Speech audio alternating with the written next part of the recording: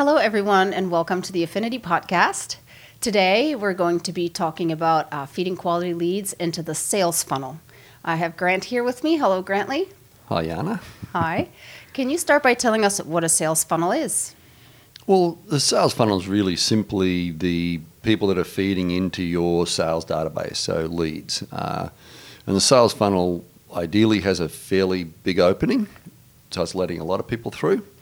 But that's it, really simply. And it narrows down as people become qualified through the course of the sales process, and then ultimately they would feed into the membership system beyond that. Okay, so if you're feeding people into the sales funnel, what kind of people do you want?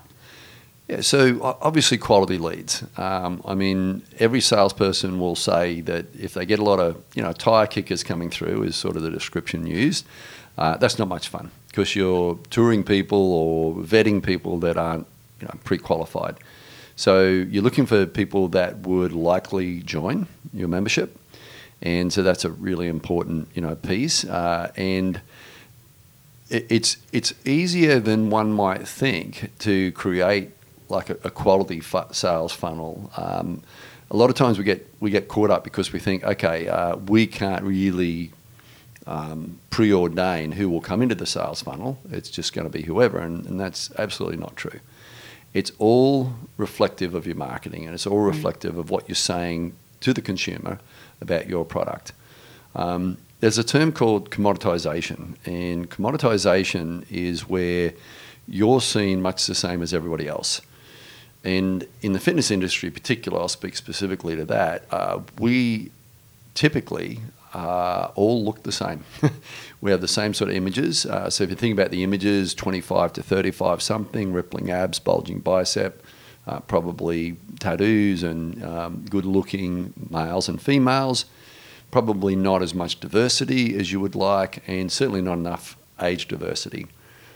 So if you talk about being a commodity, most of the marketing the fitness industry does is commoditizing itself. So it's essentially saying this is who goes to a health club, therefore if you fit in that category you might like to go to a health club. So why does that happen? That comes about for a bunch of different reasons. First one is aspirational. People think that everybody wants to look like that. And that's probably true. Most people want to look slimmer, trimmer, tauter, and terrificer. That's not really a word, is it? It is now. Yep, apparently. But the truth is that most people look at themselves pretty realistically or even unrealistically when they look at themselves in the mirror and can never imagine themselves looking like that. I'm definitely one of those people. I'm a middle-aged lady who has had 2 kids, and I don't think I've ever been happy with my body in my life. That's a whole other conversation. But I look at those images, and they intimidate me. And I have been in and around the fitness industry for the last 20 years.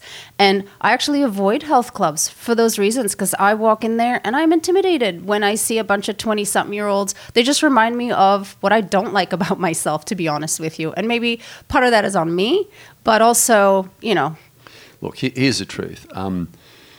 We often aspire to look like that body beautiful, that airbrushed, person we see on Vogue or on men's magazines or whatever. But in real truth, we look at ourselves in the mirror and we can't see ourselves, we can't place ourselves in that space. And equally, we don't want to be standing next to that person on the treadmill. And that's the greatest truth, is that if that person looking at that ad looks at it in, what they're going to do, they're going to look at that ad and go, oh my goodness, yeah, look, that's lovely, but I'm not going there. Well, what's really interesting is that I'm one of these people that looks at the ad and gets intimidated, but then you actually walk into the health club and it's really not that much like the stuff you see in the images. You do feel comfortable, and it's literally just a matter of walking through the door. So why put that barrier for people to get them in through the door when all it takes is a different image? Because the different image actually does reflect the reality of a lot of the health clubs. I mean, there are ones that are specifically for the bodybuilders and that maybe is not for you, but a lot of them are for for regular, normal people. So really, there's a disconnect, isn't there? Yeah, it's true. And particularly with a lot of the 24-hour clubs, they're relatively unintimidating. And clubs in general are unintimidating when you get there, but it's sort of getting through the door. I interviewed someone the other day, and she was describing how much she had to build herself up, and it took her months to literally walk through the doors of her first health club, which was in Brisbane, in Australia. And when she walked through the doors of that health club, she was so intimidated, yet she knew she had to change something, and so she'd built up enough sort of willingness and enough gumption to go and do that.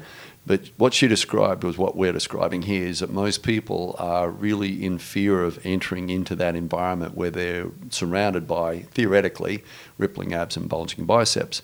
So those images of those 25 to 35 something beautiful people are really doing the opposite of what we want to do. We want to widen that sales funnel and bring quality leads in. And one thing I'll say about the quality of leads is, when we're fighting over that narrow demographic and those people that normally go to health clubs, oftentimes they're shopping for the best deal, because in actual fact, they're happy to go anywhere. Treadmill's a treadmill to many of those people. As long as they've got the equipment they need, they'll go to the next club, the next shiny club. Whereas the people that we're talking out on these margins, and they're big margins, those people often cannot find another solution if there's not that place that they feel comfortable. But again, the imagery, like just to close that point, the imagery is so important. And I'll talk a little bit more about what I describe as a stable market later. But if we could just broaden it to, maybe we don't have to go younger if we're at 25, logically, unless you do like to attract teens, and that's fine, that's great. But you definitely need to go older, and you definitely need to go with a variety of body shapes. These days, most designer, or most clothing manufacturers, most shops that deal with clothing are featuring plus size models. And there's a reason for that, because a lot of people out there fit into that category, and they are consumers. That's right. As you start talking about this, I feel like we're opening up a can of worms, because to me, I now go back, my mind goes back to your original brand identity, like just where you start with who are you even trying to attract? Who is your target demographic? And based on that, then your funnel needs to open, your imagery needs to follow, your messaging needs to follow. And that's the kind of culture you're going to have within your business. And so it really starts with, at the very beginning, like just really trying to wrap your head around, who do you want to be and who do you want to serve, and being really clear about that, and then following through really consistently and authentically too. Yeah, Jana, you're absolutely right. And I think we do need to be clear in who we're aiming to attract. And to be honest, if our goal is to attract the body beautiful set, so those people that do fit into that stereotype, that's great. But what I will say is it's a pretty narrow niche, so it's a pretty narrow funnel.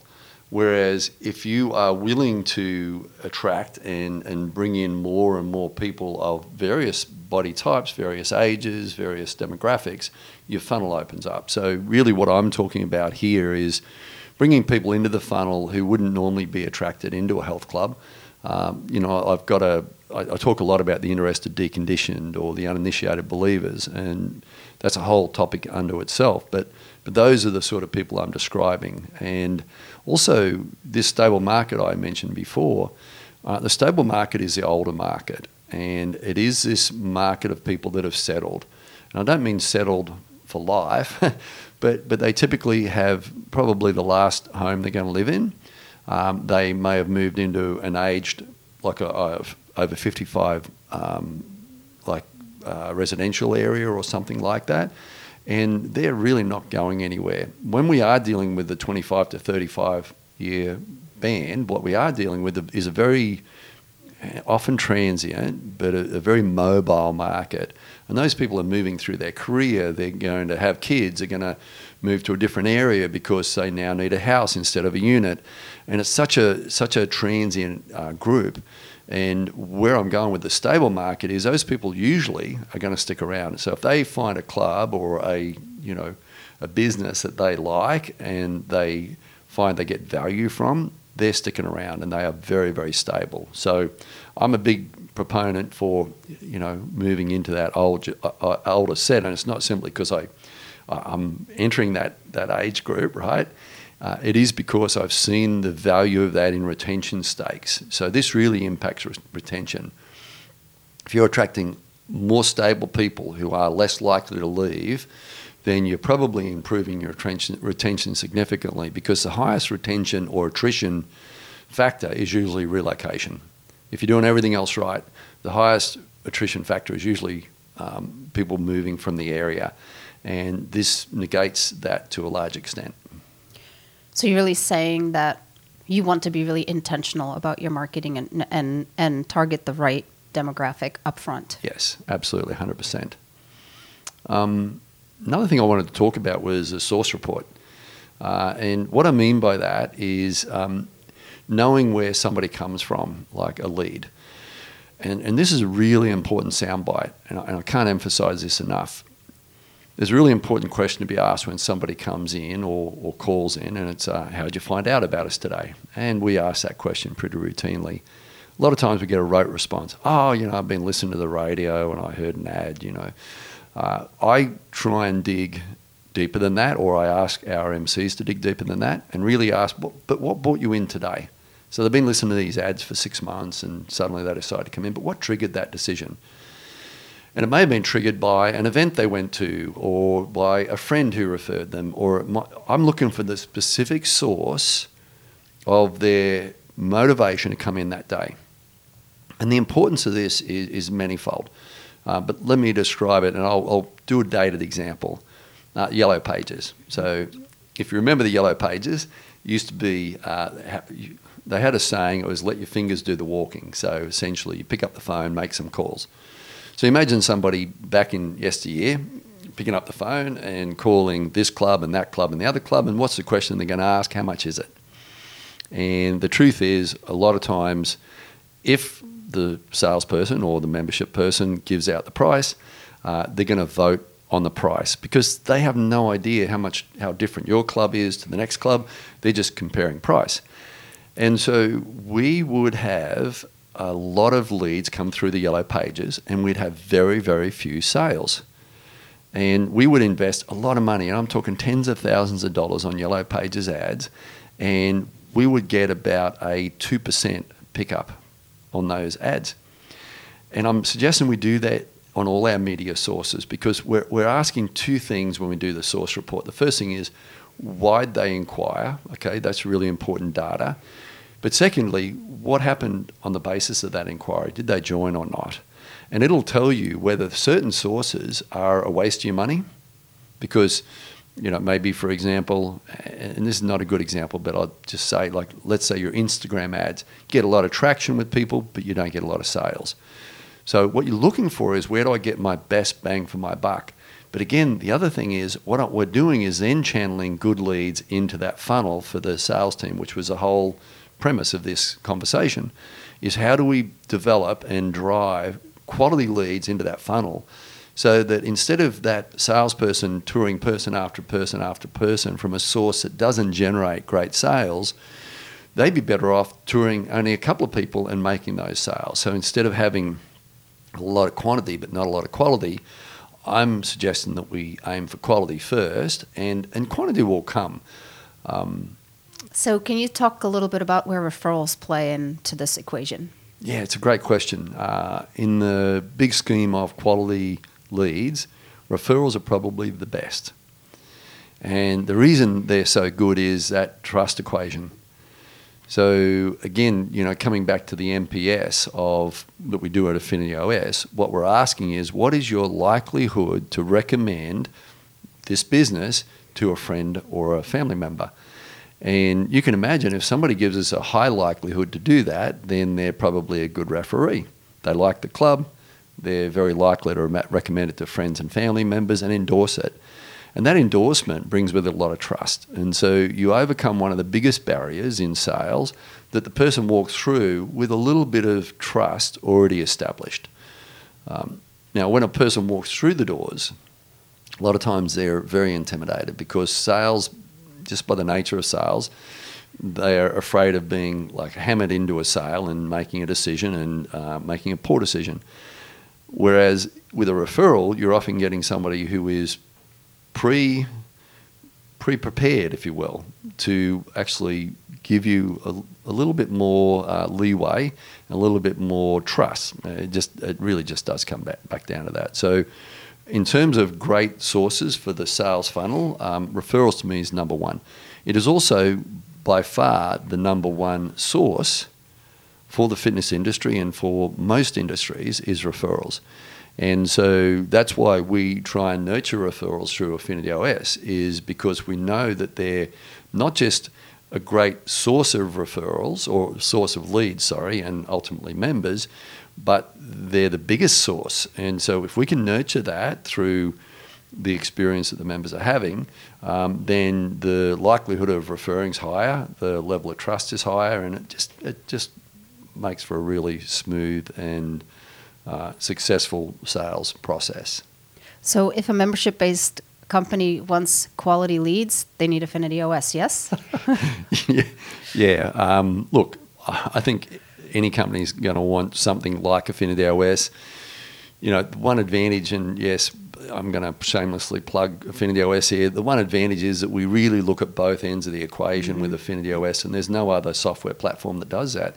We're looking at what's happening on the team experience, and that really determines what's happening at the member experience. Measure both of those things, and it's a powerful tool.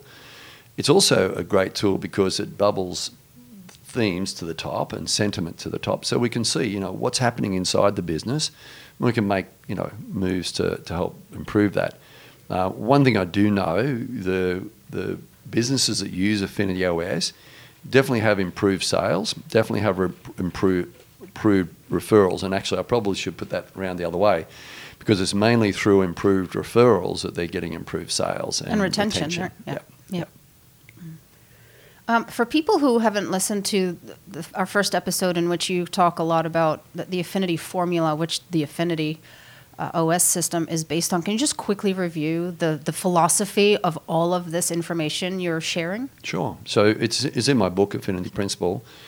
What I describe there is that great leadership leads to a great team experience. Great team experience has a byproduct of great member experience, which equals financial results. And so that formula is really a people-centric formula. And I know people are complex, and people are probably at the heart of most of our management and leadership challenges, but equally people are the secret sauce. And without them, businesses don't thrive. So if we take care of our people, your business will thrive. And it's not complex, but it is difficult. The bigger you get, the bigger your business gets, the more complex it gets, the harder that gets to measure. And that's why Affinity OS was developed. That's really where it came from. Do you have any final thoughts to share today? No, only that salespeople have a very challenging task, and the easier we can make it for them, the more seamless we can make it for them, the better. So all these thoughts are really based around that. Wonderful. Well, thank you for joining us today. We really appreciate it. If you have any feedback or comments, you can reach out to us on social media or leave us a comment, and we hope you can join us next time. Thank you.